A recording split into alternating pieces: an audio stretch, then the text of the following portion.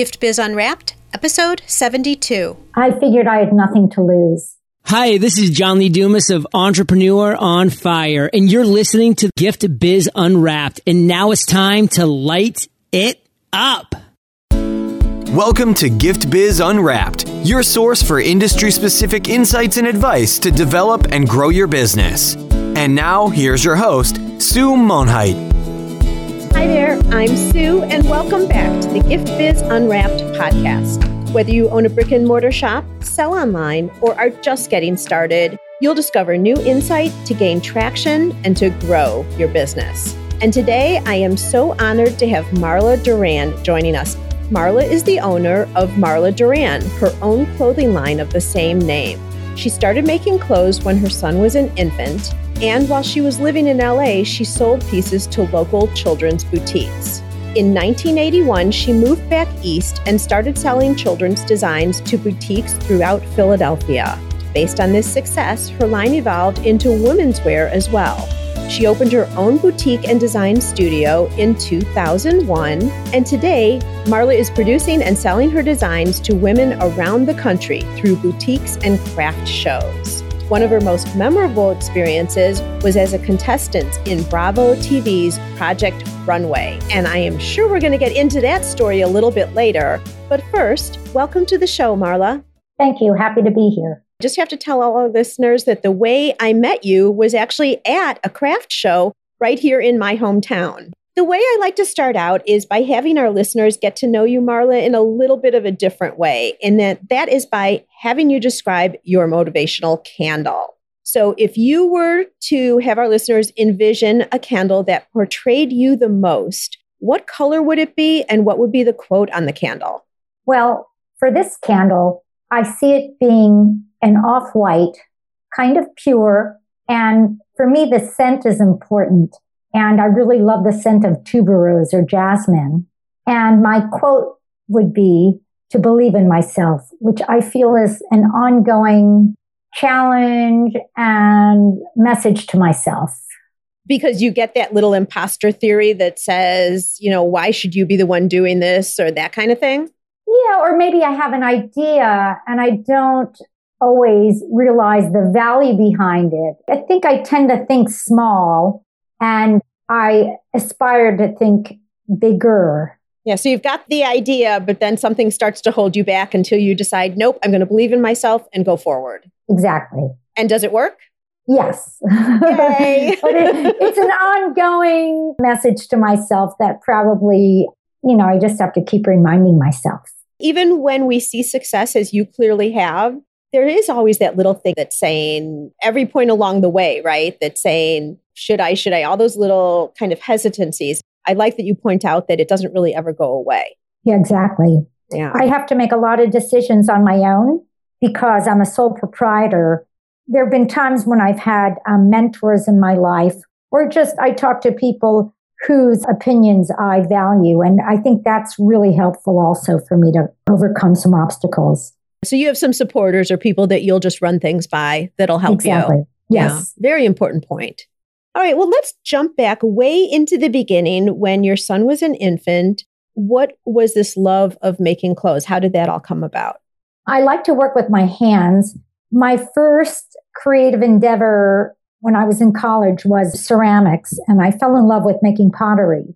And I had moved to California and I was pregnant and started making some clothing for myself to wear while I was pregnant. And then I started making some baby clothes and I found it easier to stop and start sewing rather than stop and start working with clay and ceramics. And I think it was just a medium for me to work with to keep myself busy and be creative and express myself. And it clicked for me. So was it just a feeling? There was just that passion you really, really enjoyed putting pieces of fabric together and making something?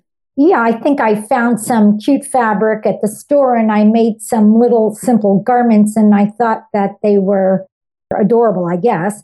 And I took them to a local boutique and they responded to what I was doing. And so I really think that that was very helpful. Had they not responded, I don't know what might have been, but they responded positively, I should say. I like the fact that you were already a creator, clearly a creator by nature, if you're doing ceramics in college, but then maybe that wasn't exactly what you wanted to do long term. A lot of our listeners are creators. So I would let all of you, consider and look in yourself, is this the product that you want to be doing long term because you love it so much? Or maybe it's something that you want to branch out like Marla did, just to see if there are different areas of creativity that would either enhance what you're already doing or would be something you'd want to go into business with in case you're someone who's listening because you're looking at starting a business. So you consciously decided that you were going to walk in and see what boutiques thought about when you were in LA, Yes. thought about your designs and all of that. Yeah. Were you nervous? Walk us through actually what you did there. Well, I want to say back to the ceramics. I was making ceramics and living in Washington, D.C., and I was an apprentice to a potter, but I was street vending my pottery at that time in Georgetown. And it was a lot of fun. On the weekend, I would meet celebrities that came to town, and it was just a little way to make some extra money. So I guess I had a entrepreneurial spirit way back when. Right from the beginning, yeah. I guess so. And then when I started making clothing, I had no idea it would evolve into a business. But with the baby clothes, I guess I don't really remember being nervous. I'm sure I was, but I think I was kind of naive, and it was a different time, maybe kind of in my mind, a simple time where I could just go into a boutique and strike up a conversation and make an appointment to show my clothes. Right. But I'll tell you, it's interesting that you talk about it in that way, because you would think that a lot of time has evolved, and it certainly has, because a lot of the big name stores have come up, chain stores, if you will, where no matter what town you go into, you walk into a store that's in your town, and then you go across country, walk into the same name store. The setup's the same, the look's the same, the product is the same. There's a trend now going on, and Marla, I'm sure you know about it, but I just want to bring it up so everyone's aware. Handmade is becoming the big thing now. I think we're all over this mass production. I'm going to have an outfit that looks just like my girlfriend's. And a lot of people now are going back to what Marla has produced now all along. Unique designers, unique trends in clothing and design and fabrics, because it's become popular. And also people are really worried right now about the carbon footprints too. You want made in America, you want something unique. So where you say it was the times, it's kind of interesting because I think a lot of those times are now coming back. I also noticed that after my experience on Project Runway, I think that helped create interest in handmade. A lot of young people started taking an interest in making their own clothing. And since you've brought that up, let's talk about that. When was that? It aired, I think we shot it in 2005. It was season 2. Most of us had not watched the show, season 1. And I think that we didn't really know what we were getting into. So it shot in 2005 and aired in 2006. So you had already at that point opened your boutique.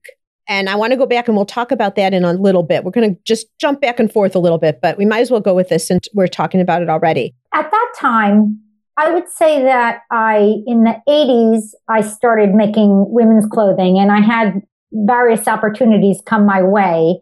And in the 90s, I launched my women's wear line, and I had a rep in New York, and I was doing trade shows around the country. So there were boutiques carrying my work. 2001, I opened my own boutique.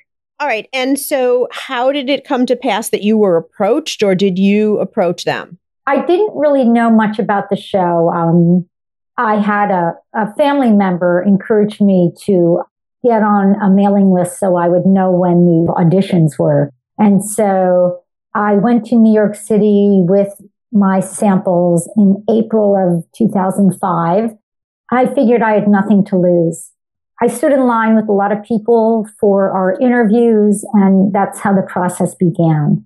And so it was interview after interview. They'd bring you in, you'd show what you had, and exactly. and then it would pass through or not, right? Did you find out right there? No. Standing in line, they were doing these pre-interviews, and then they whittled it down a little bit in that way. And then I did get a face-to-face interview with Tim Gunn and some other people from the show, and I showed my line, and they told me I was selected to go on to the next round of eliminations. So that was very exciting for me. Absolutely. And so what happened after that? Continue with the story. This is exciting even now hearing about it. Oh, cool. Well, they told me that I had to have a 3-minute video of myself, and I had to have it in Los Angeles in about 48 hours. So that meant that I had to shoot it the next day.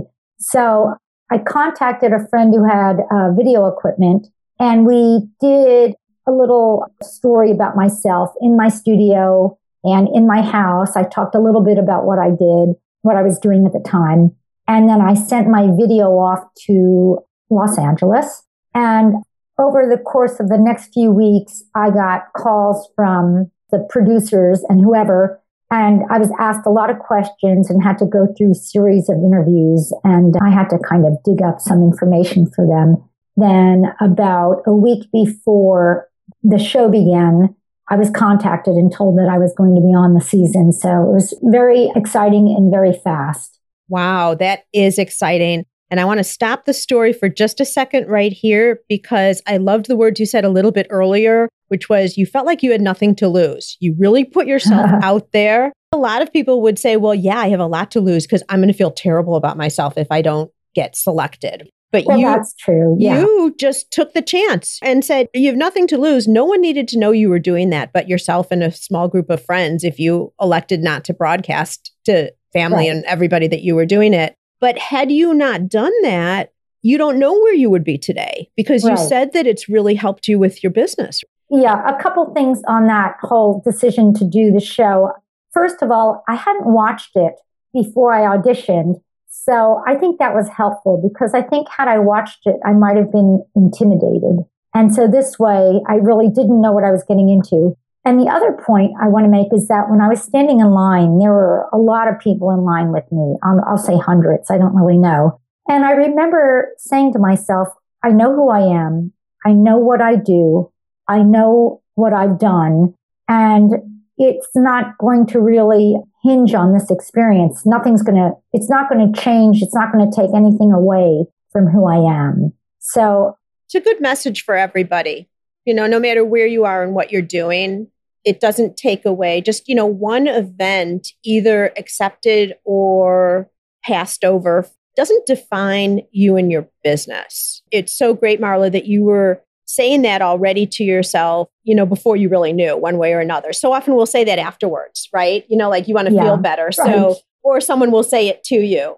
But that gave you the confidence just to do the very best that you could. Your product was your product, and it stands and speaks for itself for sure. Exactly. And you're also a great representation. We can all hear just by the way you speak. Were you were people supporting each other in line? Were you guys talking with each other, or was everyone kind of silent?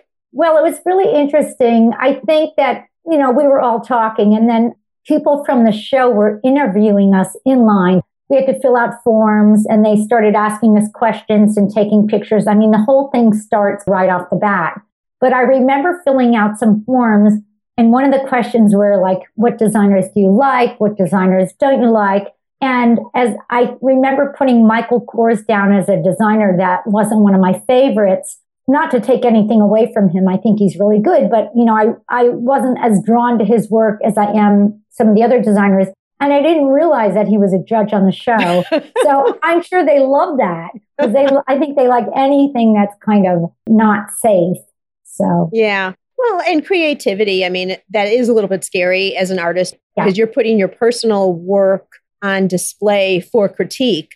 But creativity and right is very subjective. Some people are going to love it and some people won't like it as much. I mean, that's just the way it is. That's the name of the game with creative product. Yeah. And I think also I tend to most admire some of the designers that are a little bit more offbeat. I mean, I like lots of designers for lots of different reasons, but probably some of my favorites are a little bit quirky. Mm-hmm. So anyway. Gotcha. All right. I want to go back a little bit now and talk about when you made the decision to open a boutique and a design studio. I've had a design studio for most of my career out of the home. I always had really great spaces. I've just kind of lucked out. But this particular space, I had looked at, because there was an area in a town next to mine that was starting to kind of blossom and, had some interesting little businesses opening up. And this one particular space caught my eye, but it was spoken for a national company, a woman who had a company called Bluefish, which was opening a store in my area. And so she claimed the space, and I met with the landlord, and he said he was sorry, but he couldn't rent it to me. And, sometime after they opened, they were having some kind of difficulties, and she ended up having to close her business. And I walked in there one day on a whim, and the women working in the store said, well, we're closing the store in about 2 or 3 days. And so I immediately went to the landlord and said, I want this space. And I feel again that I got really lucky. Here's something that I think our listeners would be curious about. Clearly, starting to work out of your home where you don't have all the overhead and all of that, and then making that first initial jump to have a space outside adds a lot to your costs. I'm really cautious too. I just want to say that I am extremely cautious in the decisions I make financially with my business. Mm-hmm. So were you feeling that your business had grown to a certain level, or were you feeling that your business would jump up because you were more visible? What was your thinking of saying, okay, this is a good idea? And I'm really asking you more in line for direction for people who might be considering something like that right now. Sure. I had a design studio that was pretty inexpensive in a space I liked, but I wasn't crazy about the neighborhood. And I think that I was feeling like it was time for a change. And when I saw this neighborhood blossoming in my area, I think I was attracted to being part of a neighborhood. And I was very cautious, and I did the numbers, and I talked to one of my mentors, and I realized that I could take on this responsibility, that it was not going to, barring any terrible unforeseen circumstances, that it would be something I could manage. Well, and it sounds like because you were recognizing that it was an up and coming neighborhood, and a lot of people are curious about something new. So if by development in terms of residents and then also a new commercial area with new shops coming up, my guess is that there was a lot of traffic. A lot of people wanted to check it out. Exactly. And I had my wholesale business, and I was doing a few craft shows, not that many. And I had a lot of merchandise. And so when I opened the store, I had a lot of stock, and I had a sale rack that people love a sale rack. So that was a great thing. And then I started shopping for the store and buying things that I thought were interesting. I had a great experience. I will say that in September was 9/11. And so retail businesses took a bit of a hit, but I always managed in that space. I'm still there today, 15 years later. That is a great endorsement for sure. Yeah. Are there any other tips if someone is looking to turn, to go into a brick and mortar retail shop, not just a design studio? Is there any tips, any suggestions, any advice for them? Well, I want to also add that, it's also my design studio, and I don't depend on the retail to make a living. I think that's a whole nother thing unto itself. And you really have to just be devoted to retail if you want to survive in a retail climate. And so now you are also at craft shows. Talk us through a little bit about how do you decide what shows you're going to do? Give us a little bit of that in terms of how you work a show as well.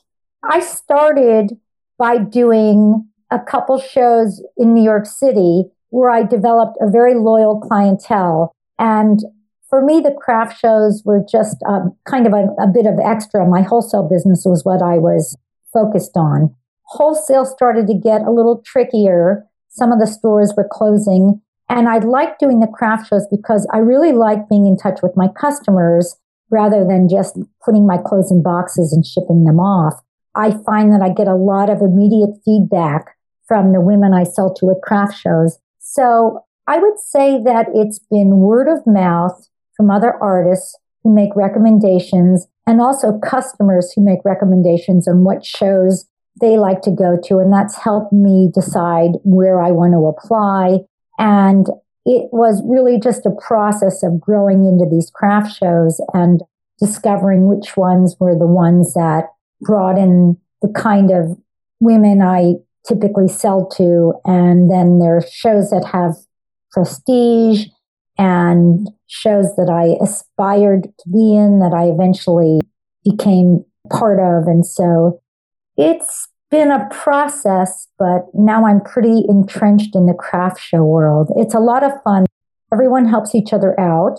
They're intelligent, they're savvy, and it's also very social. It's been working. That's fabulous. How many shows do you do a year, the craft shows? I do about 15 to 20 shows a year. Wow, that's a lot. It's a lot. Is it concentrated into the summer? No, it's all year round, actually. Oh, okay. Yeah, one of my favorite shows is in Chicago in December, the One of a Kind show. I love that show. Oh, I didn't know you were there. I'll come say hi. It's awesome. They do a fabulous job. It's huge, and it's really not one of a kind, but the people that produce the show are fantastic. Well, any of you who follow me on Scope, if I go to the One of the Kind show in December, which is right around my birthday, by the way, so I love going with my girlfriends, drop little hints here and there, right? Right. But maybe I'll just get Marla on a Scope so we can see her in person. You never know. Cool. All right. So let me just clarify, because I wasn't sure as you were talking.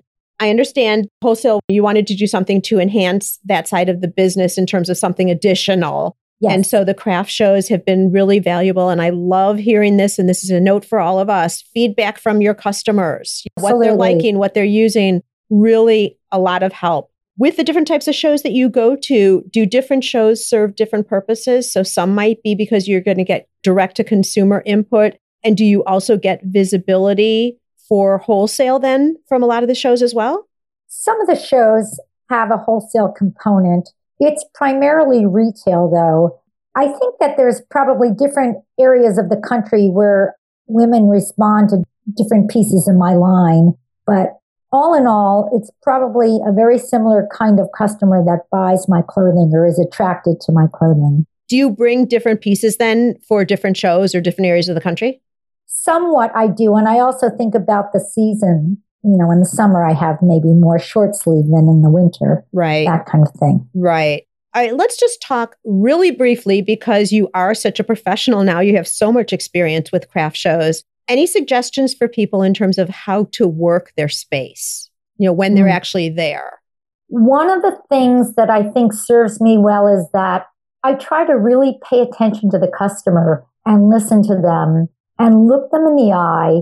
And I never take for granted that they're looking to spend their money on my product, and I value that. And so I really try to treat them with respect and make the process of trying on my clothes and buying my clothing a very pleasant experience and professional experience. Wonderful. So a lot of respect for the customer. Yes. Yeah. And do you try to capture their information? This isn't business to business, so they're not walking around with business cards. Do you try to do anything to be able to stay in contact with them after they leave your space? Well, I try to get their email addresses, and I don't send out a lot of mailings, but I like to do a mailing if I'm coming back to the area. So do you separate the emails then by event where you were captured them? Yeah, I have very it interesting. Separated by location. Gotcha. And then at every show, I meet a few customers that I really hit it off with, and I learn a lot about them, or I may get information that is something I aspire to do. And there's always something exciting that goes on at a show that I take with me afterwards. So they energize you like they energize me, it sounds like. Completely. I love craft shows, but I, for my other business, do a lot of business to business trade shows. And I love interacting with people. That's just the way it is. So it sounds like you're the same. I do. I feed off the energy from my customers. And I also enjoy the time I spend interacting with other artists. We learn a lot from each other, and I value that. Absolutely. Well, so that's something else that you get from doing the shows as well. Yes. And I really like what you talk about, where you don't automatically assume that people are going to spend the money on your designs, and you're very respectful. And you also, because I've been in your space, that you're not pushy salesperson either. No. Don't you hate that when you're at any type of a show, whether it's a craft show or whatever, you want to be acknowledging customers and let them know you're seeing them and you're there to, you don't want to be sitting in the back on a chair reading a book and let people just look at your stuff, which so many people do. But you also don't want to be in their face. I notice that I'm often alone in my booth, but occasionally I hire somebody to help me.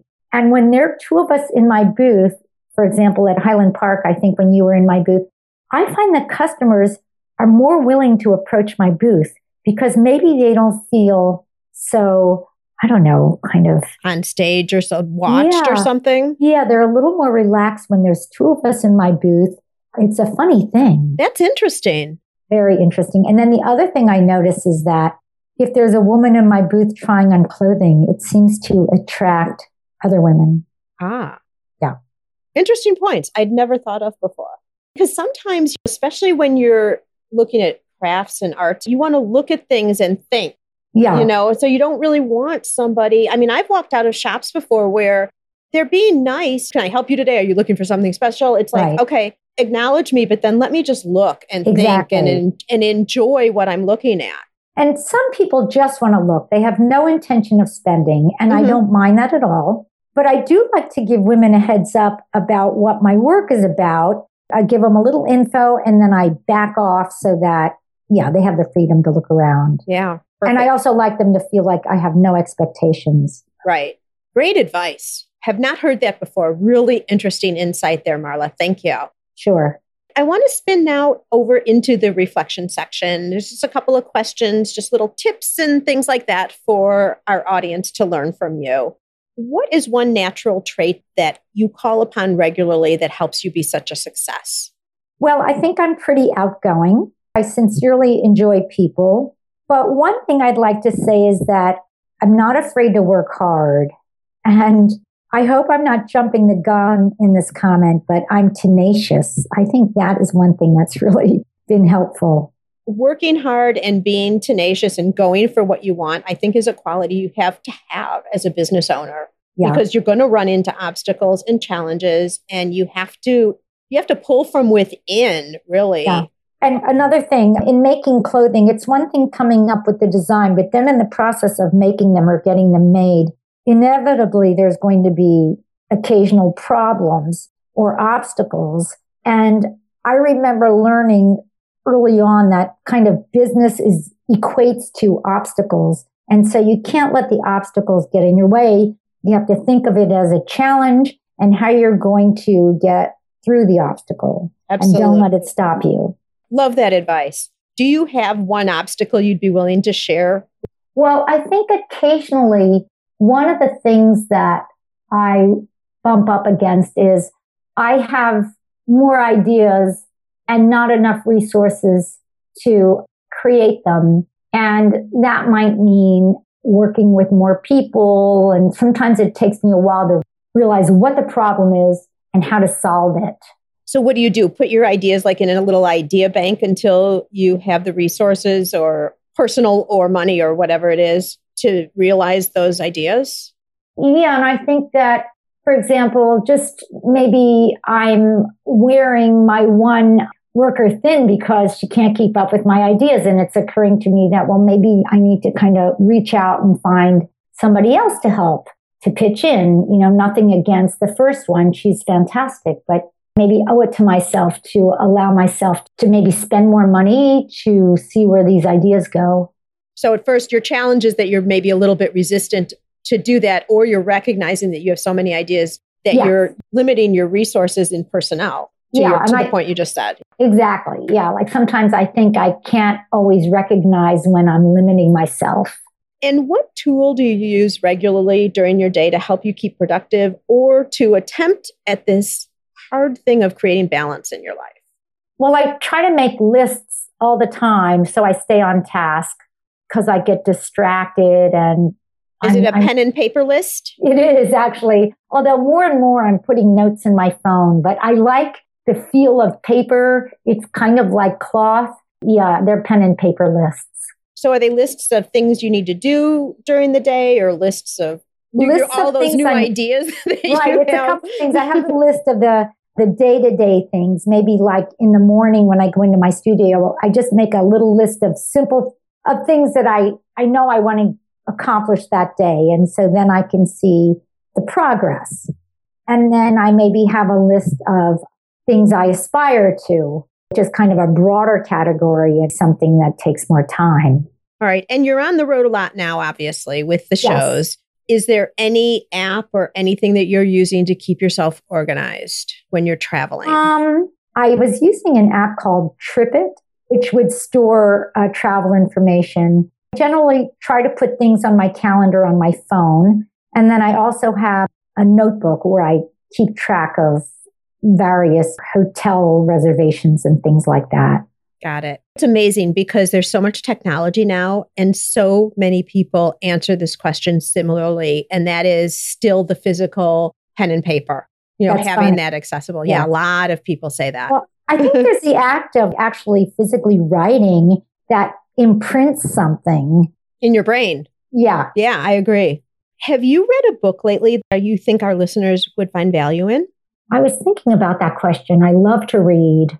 I tend to read fiction. I love to hear stories about how people overcome the odds. Malcolm Gladwell has written a lot of interesting books.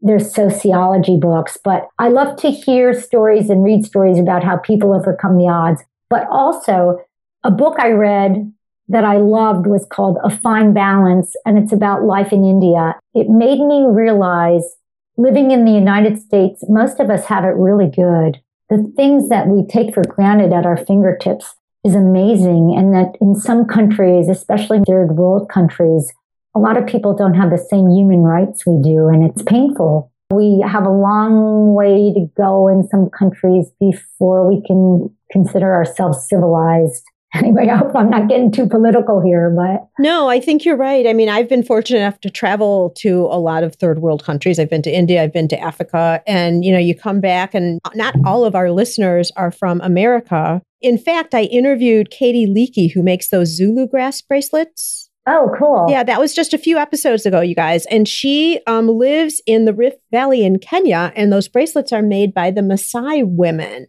And you get an insight into life everywhere else. When you live in America, all of this seems very standard and regular because we've known it since we were young, our whole lives, really. But I love that you've selected this book because makes me interested in reading it too, because, it makes us appreciate what we have. And it also makes us appreciate how much further we have to go. Yeah, all of humanity, really. Yeah, something as simple as having clean water coming out of the tap that we just take for granted. Well, Gift Biz listeners, just as you're listening to the podcast today, you can also listen to audiobooks. And I'm curious, maybe A Fine Balance is on audiobooks, but I've teamed up with Audible, and you can get your first audiobook for free if you haven't done so already. On me, all you need to do is go to giftbizbook.com and make a selection of a book you'd like to listen to.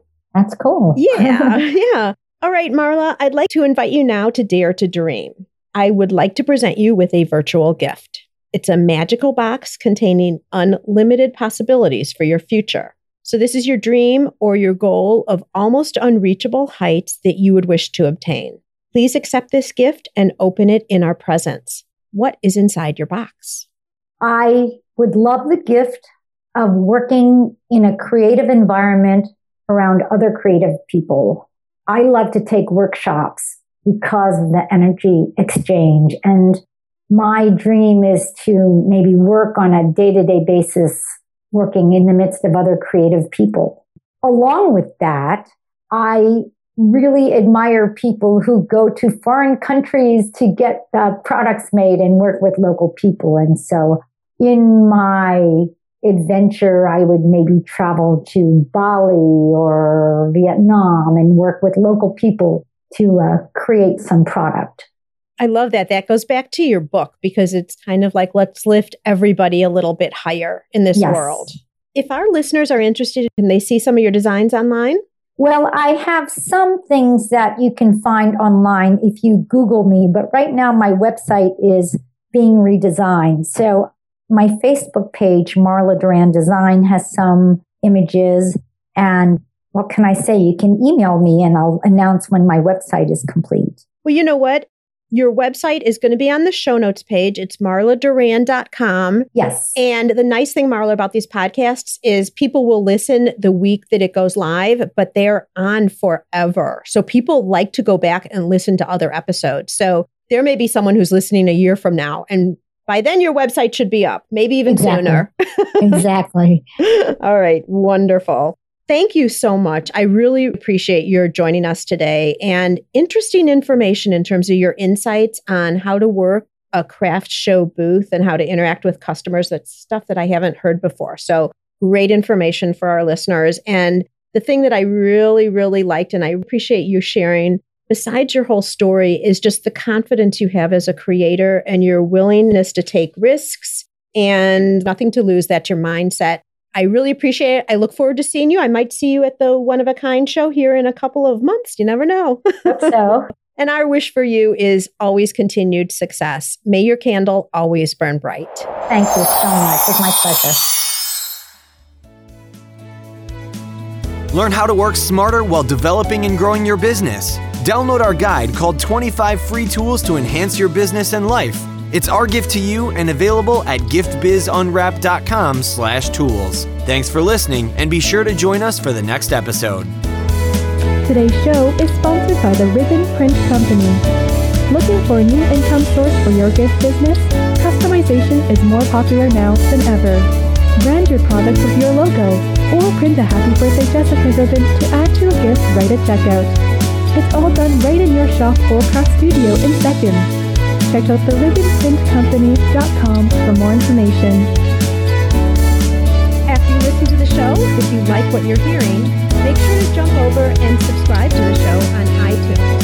That way you'll automatically get the newest episodes when they go live.